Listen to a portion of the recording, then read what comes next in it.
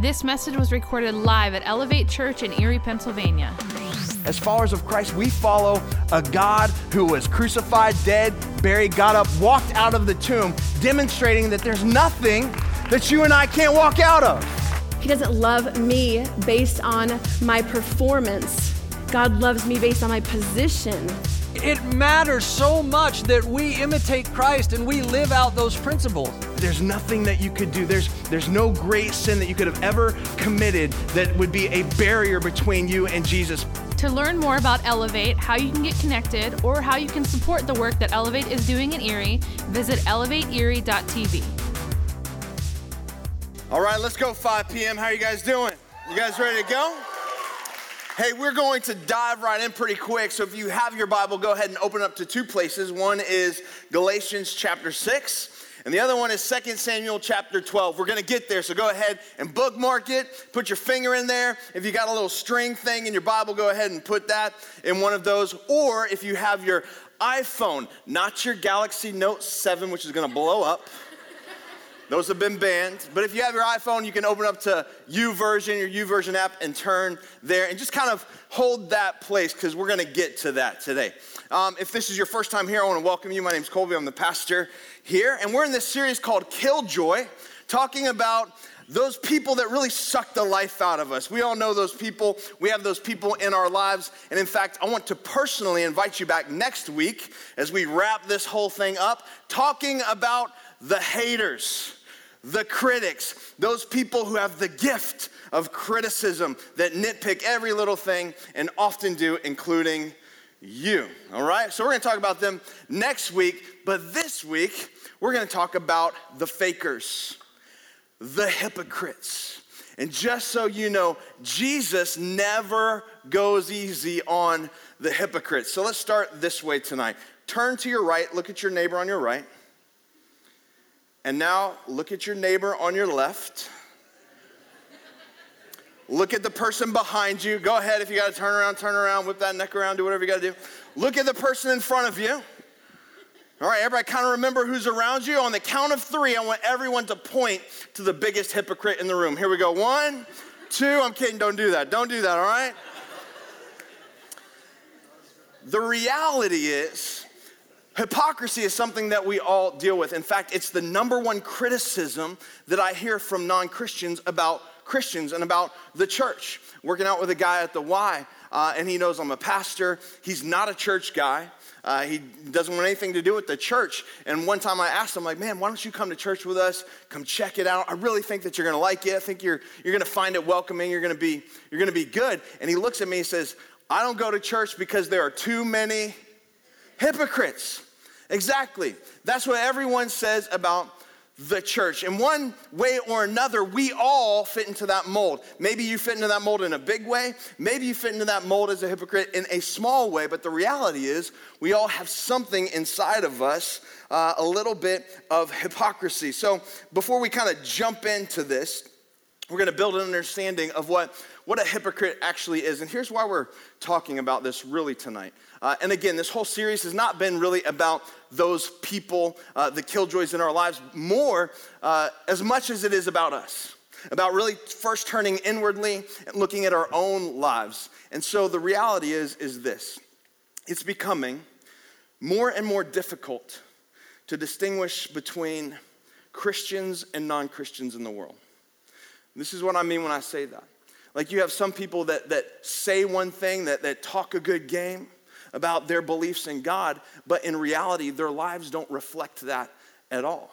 And if we would say, hey, there's something different inside of me, that I've said yes to following Jesus, I've given my life to follow him, but my outward appearance, like my life doesn't look any different than anyone else's, something is wrong. And I submit to you that a lot of times what we do is we like to add a little bit of Jesus without subtracting the sin in our lives.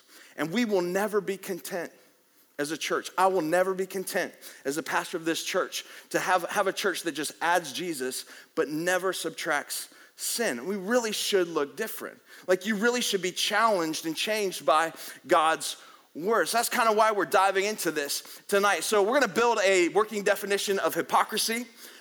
This is the word for hypocrisy that Jesus uses. It's the word hypokrites.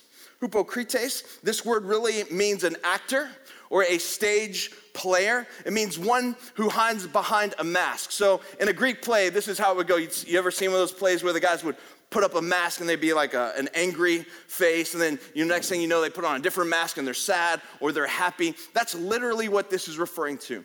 It's referring to one who plays a role but isn't the real deal.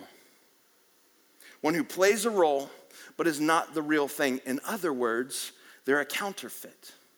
They're a counterfeit. They're a hypocrite. And again, Jesus never goes easy on these guys. Let's take a look at Matthew chapter 15. There's one verse that really captures the essence of the problem of hypocrisy. Starting in verse 7, calling out the Pharisees, he says this, "You hypocrites." And then he quotes an Old Testament prophet. Isaiah was right when he prophesied about you. Verse 8, "These people honor me with their lips, but where are their hearts? They're far from me." He's saying they talk a good talk, but they don't walk what they talk, right? It's very different. Their hearts are far from me. They're actors in a play. They're wearing masks. They say one thing, do another.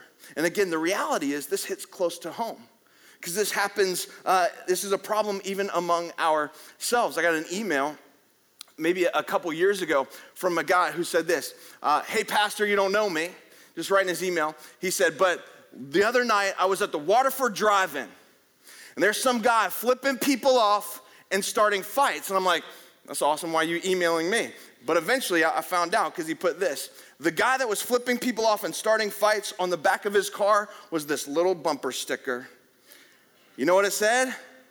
Elevate Church. Exactly. Yeah, you're freaking out, me too.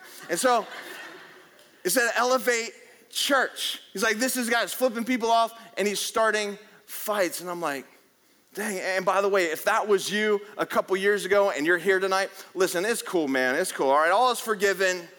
Put an extra $20 in the offering when it goes by and everything's good. I'll forget it ever happened, right? But seriously though, like, this is something that hits close to home. And by the way, if you have an Elevate Church bumper sticker, don't flip people off. And don't start fights at the drive-in theater, okay? Maybe at the Erie Speedway, I think people can fight there and it's all right, it's fine. But don't do that. And the reality is this, maybe you don't realize this, but when you say one thing, you say you're a follower of Jesus, but you do something else like that, what you're doing essentially is flipping God off. You're saying, I'm claiming to live this way, but my life doesn't really reflect that at all. It's hypocrisy. And it's a problem, and you're going to encounter it in one way, shape, or form. They're going to be Christian hypocrites. Maybe it's the guy at work who talks a big game. You know, that guy who shows up, on Monday and says, "Hey man, God really spoke to me this past weekend at church," and he starts telling you what happened. And then by the afternoon, he's cussing, he's swearing, he's saying inappropriate things about women. It's hypocrisy. Maybe it's the woman who talks about everybody. You all know who she is. She just gossips and gossips and gossips, yet she masks it in prayer language. Here's what she says: "Ladies, we need to pray for sister so-and-so." Right? Because she's doing, X, Y, Z. It's hypocrisy. And God hates it. Or it's the kid who comes to Elevate Youth on Wednesday nights. And he's a spiritual warrior here on Wednesday.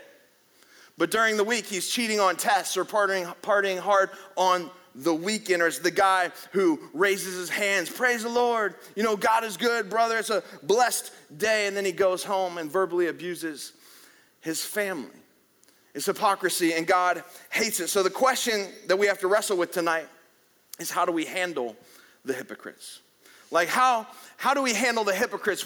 How do we confront, the counterfeits in our life? What's our role as far as that goes? Now, you might be here tonight saying, "You know what? I'm not a Christian." And that's okay. I'm glad that you're here. I really am. Maybe you're just checking this whole church thing out. Someone invited you. You're just kicking the tires. I'm so glad you're here tonight. But let me just tell you, tonight you get to relax. You can sit back and relax. This isn't about you. Tonight, this is about those of us in this room that have claimed to follow Jesus, that have given our lives and surrendered to follow him. That's who we're talking to. That's who I'm speaking directly to tonight. And the question is, do we have a role in handling the hypocrites, in facing the fakers? Should we get involved? Or should we just kind of stay away? Should we keep an arm's length from it? I want to talk first about what I would consider the two wrong extremes. All right, and the first one is this, what I'd call the hands-off approach, which is so common today. People will say, well, that's his thing, whatever makes him happy, that's fine. Or that's her thing, whatever she's doing, that's fine. Where the word tolerance has become an idol in our culture, where we'll say, people will say, well, judge not, lest ye be judged, right? Or you without sin, cast the first stone. Like, that's their thing, that's not my thing, I'm not going to get involved. Where there's never any sense of helping a follower of Jesus overcome some sin pattern in their life. And I would submit to you that is a wrong extreme. And a lot of times we stay so far away from that. Man, that's their thing, I don't want to get involved in that. But we're not helping a fellow Christian out. Flip that around. The other extreme is the hyper-critical person, the finger pointer, the ultra-judgmental person that says, man, you don't do this right, you're not worshiping God right, you're using the wrong version of the Bible, you can't do this or that. The hyper-critical person that confronts without any love whatsoever.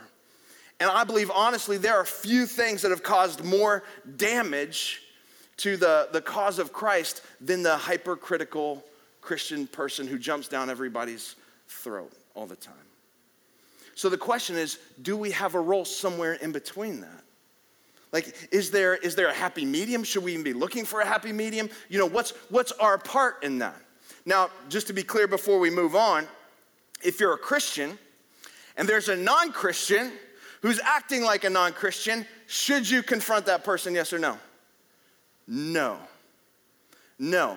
You don't have any right to confront a non-Christian for acting like a non-Christian, right? They don't know Jesus. It blows my mind when people try to hold someone that's not a follower of Jesus to the standards of Jesus. I hate that.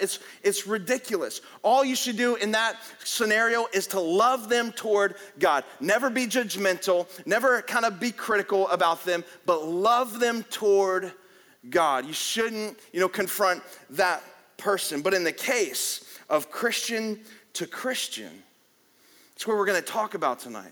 The Bible is filled with examples where a Christian will confront another Christian lovingly to bring them back to a right place with God. We see it in the Old Testament.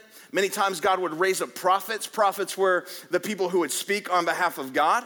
God's children would be like following further and further away from God, following other gods, and he'd raise up prophets to say, hey, you guys need to come back to God. Like, you say you love God, but you're worshiping idols. You're worshiping other gods. You need to come back to your God, the God of Abraham, Isaac, and Jacob. And he raised up prophets to draw them back to God. Or you see in the New Testament in Galatians 2, where Peter and Paul get into a confrontation because Peter was eating with Gentiles, and he was cool with that until this other group of Jewish believers would show up, and he'd pull back. And he'd say, you know what? We don't want to hang out with those uncircumcised people. And Paul goes, you can't do that.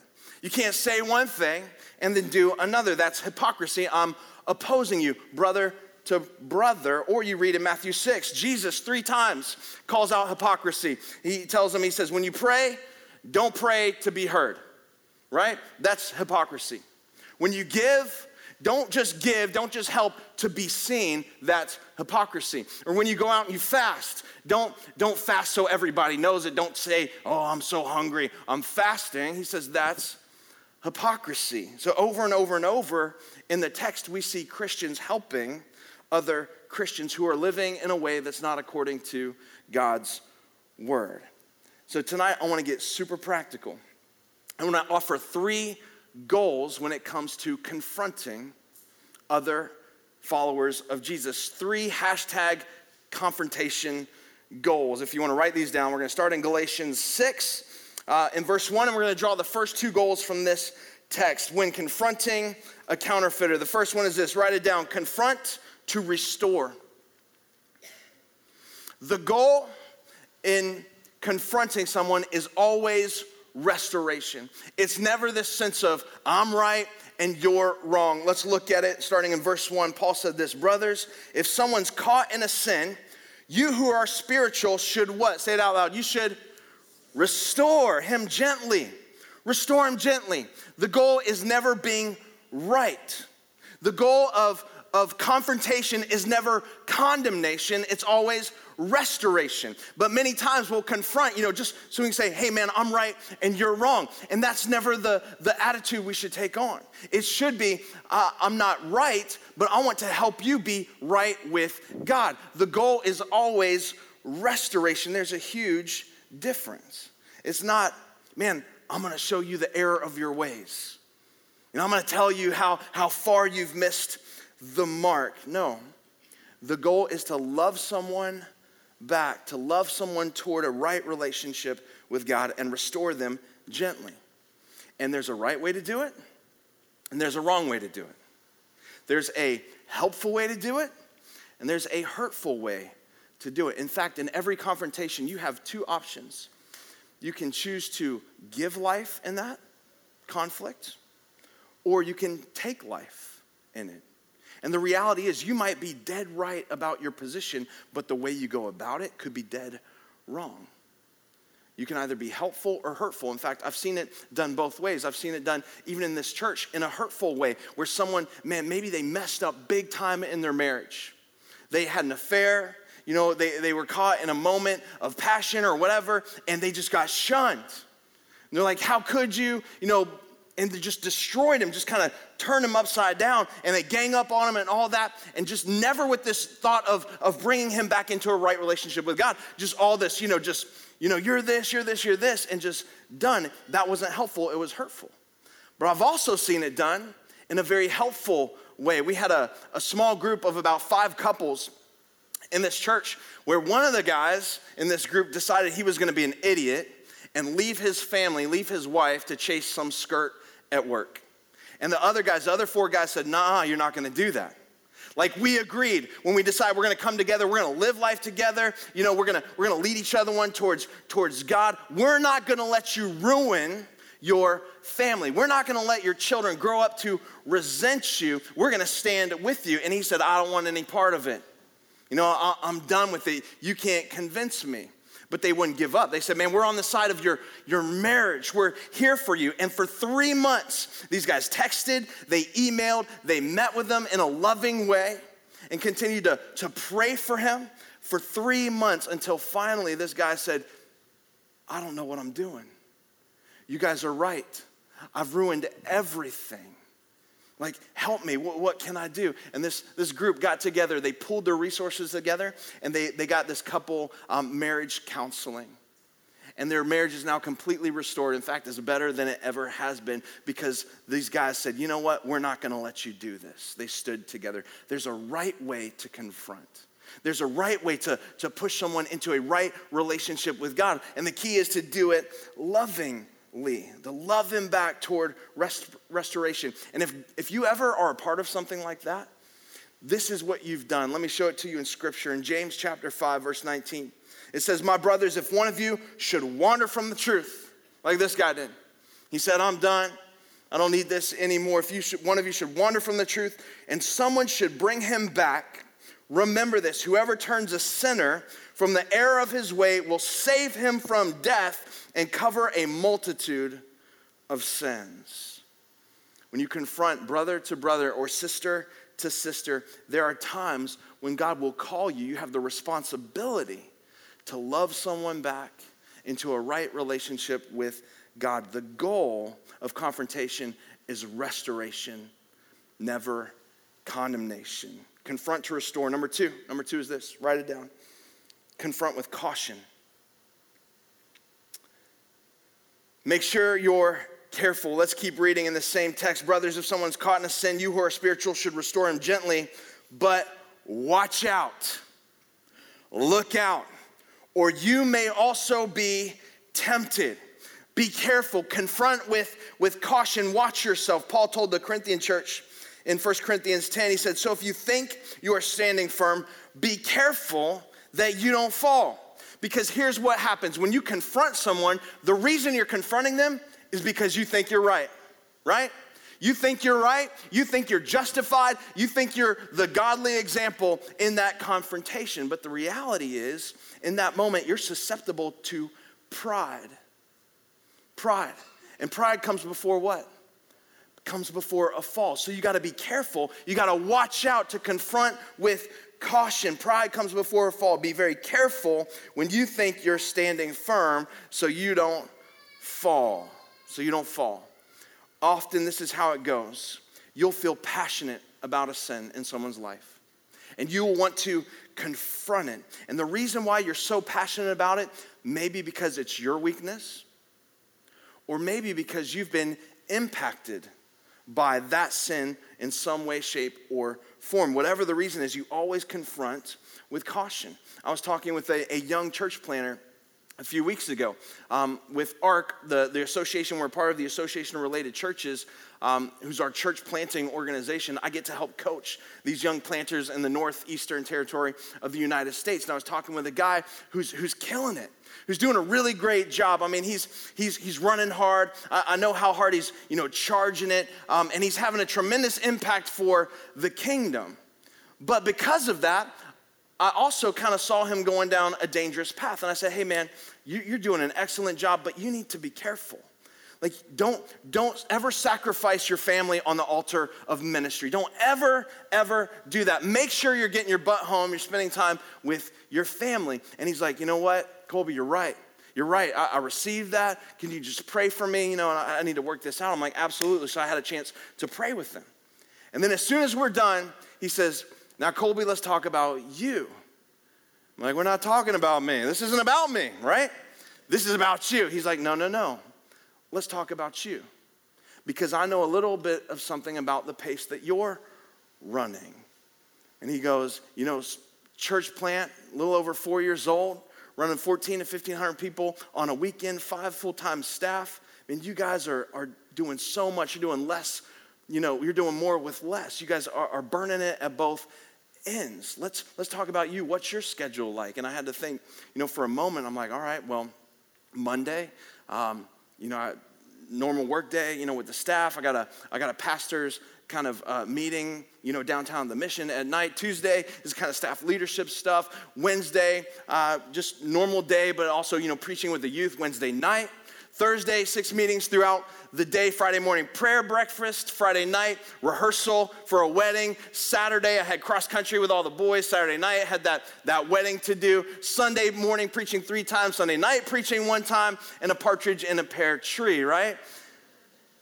I'm like, all right, gone Monday night, Wednesday night, Friday night, Saturday night, Sunday night. And he's like, Colby, look, I received it from you. You need to receive it from me too. You're working, too much as well. Why am I so passionate about helping people in that area? Because I'm vulnerable to it as well. It's easy for me to see in others, and it's more difficult for me to see in myself. I'm not saying that if you decide you're going to confront someone who has a problem smoking crack, that in 3 weeks you're going to smoke crack. I'm not saying that, all right? That's not how it works. But I'm saying be cautious. Be careful so that you don't fall. Be careful when you think that you're standing tall, that you might fall. Always, number 1, confront with a goal of restoration. Not I'm right, you're wrong. It's I love you so much. I want to love you back to a right relationship with God. Number 2, confront with caution. Be careful so you don't fall. And then number 3, let me introduce this goal this way. Maybe about 2 years, no, this is about 3 years ago or so. Wade comes home from our Elevate Kids stuff, and he's wearing this cross, this big cross on a Sunday. And he's excited about it. I'm like, man, that's awesome. You made that. So cool. And then the next morning he gets up and says, man, I'm going to wear this to school. And do you know what went through my mind? I'm like, I don't want you to wear that to school. Like, I don't want you to be that kid. I don't want you to be the weird kid in school with the big cross, telling people about Jesus.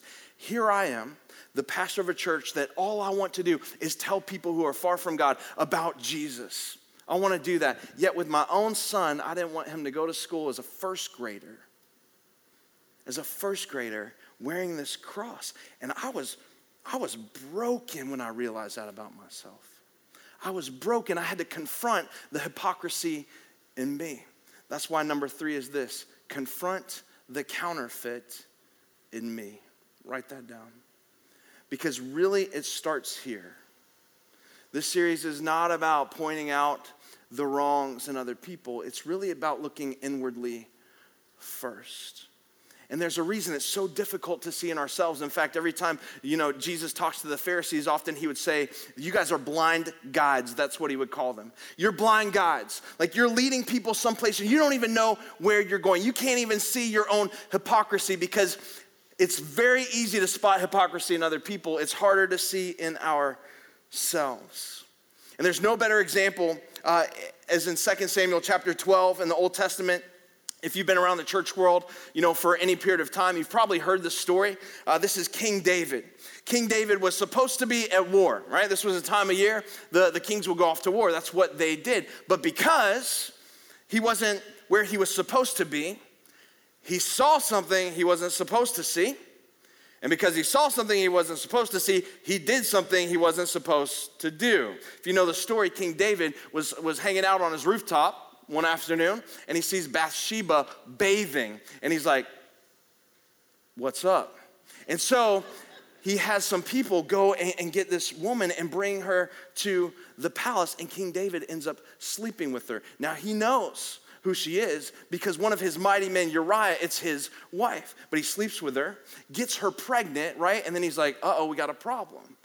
And so now he's like, what do we do? What do we do? So he comes up with this plan. He's like, go get her husband, bring him back from battle because he's where he should be, by the way. Brings him back from battle and says, all right, if I bring him here, obviously he's going to spend time with his wife. He's going to sleep with his wife. And then they're going to think it's his baby. Boom, problem solved, right? Wrong. He didn't account for the character of Uriah. And so Uriah comes back and David's like, all right, go ahead and sleep, hang out with your wife. And he's like, no, how can I do that? How can I sleep with my wife? How can I do that when my men are out on the battlefield, right? And they're sleeping on the ground. There's no way I can do that. And so David's like, all right, plan B, I'm going to get him drunk. And if I get him drunk enough, of course, he will go home, right, to sleep with his wife. But he didn't do it. And so David's like, all right, plan C. He sends him back to the battle. Tells his men, hey, put him in the front of the heaviest fighting. And when it just gets real crazy, pull back from him. And just in essence, David murders one of his friends, Uriah. And what does David do? He's like, phew, that's done. Got away with it, right? But he didn't. And a lot of times you and I think the same thing about the hypocrisy and the sin that's in our life. We're like, phew, got away with it. But he didn't because he's confronted by another, fellow believer in God. The prophet Nathan confronts King David, and he confronts him with the goal to restore. This is what the prophet said. Hey, King David, let me tell you a little story. Sit back and listen to this. And you can see it here in 2 Samuel chapter 12, verse 1. He says this: once upon a time, there were two men in a certain town. One was rich and the other was poor. The rich man had a very large number of sheep and cattle, but the poor man had nothing except one little lamb that he'd bought. He raised it. He grew up with it. He grew up with his children. It shared its food. It drank from his cup. It even slept in his arms. It was like a daughter to him. He's saying this guy had this one little lamb. It was part of his family. And then he says in verse 4, now a traveler came, this beggar, looking for some food to the rich man, but the rich man refrained from taking one of his own sheep or cattle that he had, just numbers and numbers of, to prepare a meal for the traveler who had come to him. Instead, what did he do? He took the little lamb, the one lamb that belonged to the poor man, and prepared it for the one who had come to him. And he's telling the story to David. I can imagine he's just getting mad. He's like, that's terrible. That's awful. That's the worst thing I've ever heard of in my life. And look how he responds in verse 5. It says, David burned with anger against the man and said to Nathan, as surely as the Lord lives, the man who did this deserves to die. That's how bad he was. He deserves to die. He must pay for that lamb 4 times over because he did such a thing and had no pity. And Nathan looked at him, looked at the offender, David, and said, Ata Aish, Hebrew for, you're the man. Ata Aish, you're the man. Time and time and time again, we will say one thing and do another. And in essence, we're flipping God off, and God is looking at us saying, you're the man. You're the woman. Like, it's easier for you to point at other people, but you're the guy. You're the hypocrite. You have the counterfeit in your life. That's why Jesus said, cut it out. Quit pointing out the speck of dust in someone else's eye when you got a big, honking log in your own. Don't do that. Instead, ask God, where's the counterfeit in me? Ask him to reveal what's broken inside of you. For some of you today, I'm just praying that the Holy Spirit convicts you of that area of your life. Maybe you're that guy that goes, praise Jesus. You got all the lingo down, spiritual talk down. You got it down. But you go home every night, you turn on the computer, and you can't help but to look at pornography. What's that? It's hypocrisy. Or maybe you're the woman who says, I'm a woman of God. Yet you throw your husband under the bus, you disrespect him, you trample him every chance you get. That's hypocrisy. Maybe tonight you walked in this room and you raised your hands in worship, but last night at the bar, you took those same hands you raised in worship tonight and you put them on someone that they didn't belong on. You know what that is? It's hypocrisy. Here I am, telling this other guy, hey man, you're working too hard. You're pulling too many hours. Don't sacrifice your family. And as I'm pointing at him, I got 3 fingers pointing back at me. It's hypocrisy. But the good news is this. When you identify it in your life and you repent of it, watch this. David realized that he was a hypocrite. In verse 13, it says, David said, I sinned against the Lord, right? He owned it. He didn't shy away from it. He didn't excuse it. He said, I sinned against the Lord. And immediately Nathan replies, the Lord has taken away your sin. Just like that. When you recognize it and you repent of it, he removes it just like that. That's good news. And he restores you into a right relationship with him. And only then could David write this psalm, Psalm 51, a beautiful prayer. It says this, God, create in me a pure heart and renew a steadfast spirit within me. Do not cast me from your presence or take your Holy Spirit from me. Restore to me the joy of your salvation and grant me a willing spirit to sustain me. You guys remember this old chorus that says, create in me a clean heart, O God, and renew a right spirit within me. Cast me not away from your presence, O Lord. Take not thy Holy Spirit from me, but restore unto me the joy of your salvation and renew a right spirit within me. Here's the good news. Even as you identify the counterfeit in your life, and for some people, maybe it's a big thing. For others, maybe it's just a small thing, a tiny thing. But as you identify it and you repent of it, God removes it and restores you the moment you repent of that. What I want us to do tonight is just create some space, allow God to speak to our heart. So if everybody could just bow your head, just be still. Maybe tonight God has put his finger on an area of your life that you haven't been completely honest. Maybe you say one thing, yet internally, inwardly, you do another. Or maybe you say you're a follower of Jesus, but on the outside, if someone was looking at you, they wouldn't see any difference between you and those who don't claim to follow Christ. It's hypocrisy. And God hates it. But the reality is, I have it, you have it. We all have these areas in our life. But he is faithful. He is faithful. And as we reveal it and repent of it, he restores us into a right relationship with him. So tonight, maybe you're here because you just need that restoring. You just need that right relationship. You just need to be renewed in your spirit by a God who loves you. Because when you carry that around with you, see, God doesn't care about your appearance. He cares about the condition of your heart. And when you carry it around, Jesus says, I didn't die on the cross so you could continue to carry that in your life. I didn't die on the cross so you could just add a little bit of Jesus, but never subtract any of the sin from your life. And for some of you, tonight, it's just an opportunity to respond and repent of that sin. Maybe while you're praying, maybe there's someone that you need to confront.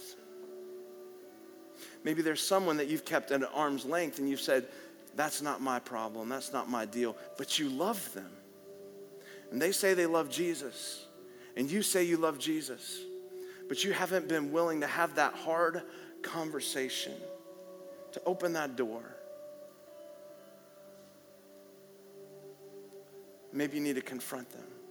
God, I pray that we don't walk out of these doors tonight the same as when we came in. We don't ever want to be a church that adds a little bit of Jesus but doesn't subtract the sin in our life. But we want to fall a little closer and closer to you. So help your word just hide in the depths of our heart tonight.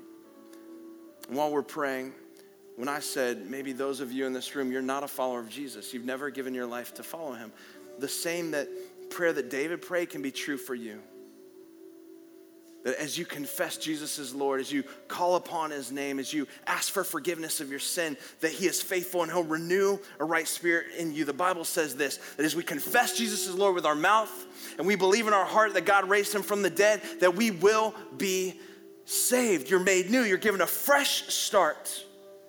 All that old hypocrisy, all that old, fake life that you're living, maybe you know what I'm talking about when you look into the mirror and all you see are these dead eyes staring back at you. But tonight, God wants to restore you and give you a relationship with him through his son, Jesus. Maybe that's why you're here tonight. The way we do that's through prayer. Let me lead you in a prayer. Someone led me in a long, long time ago. You can pray this in your heart. Jesus, tonight, I surrender it all to you.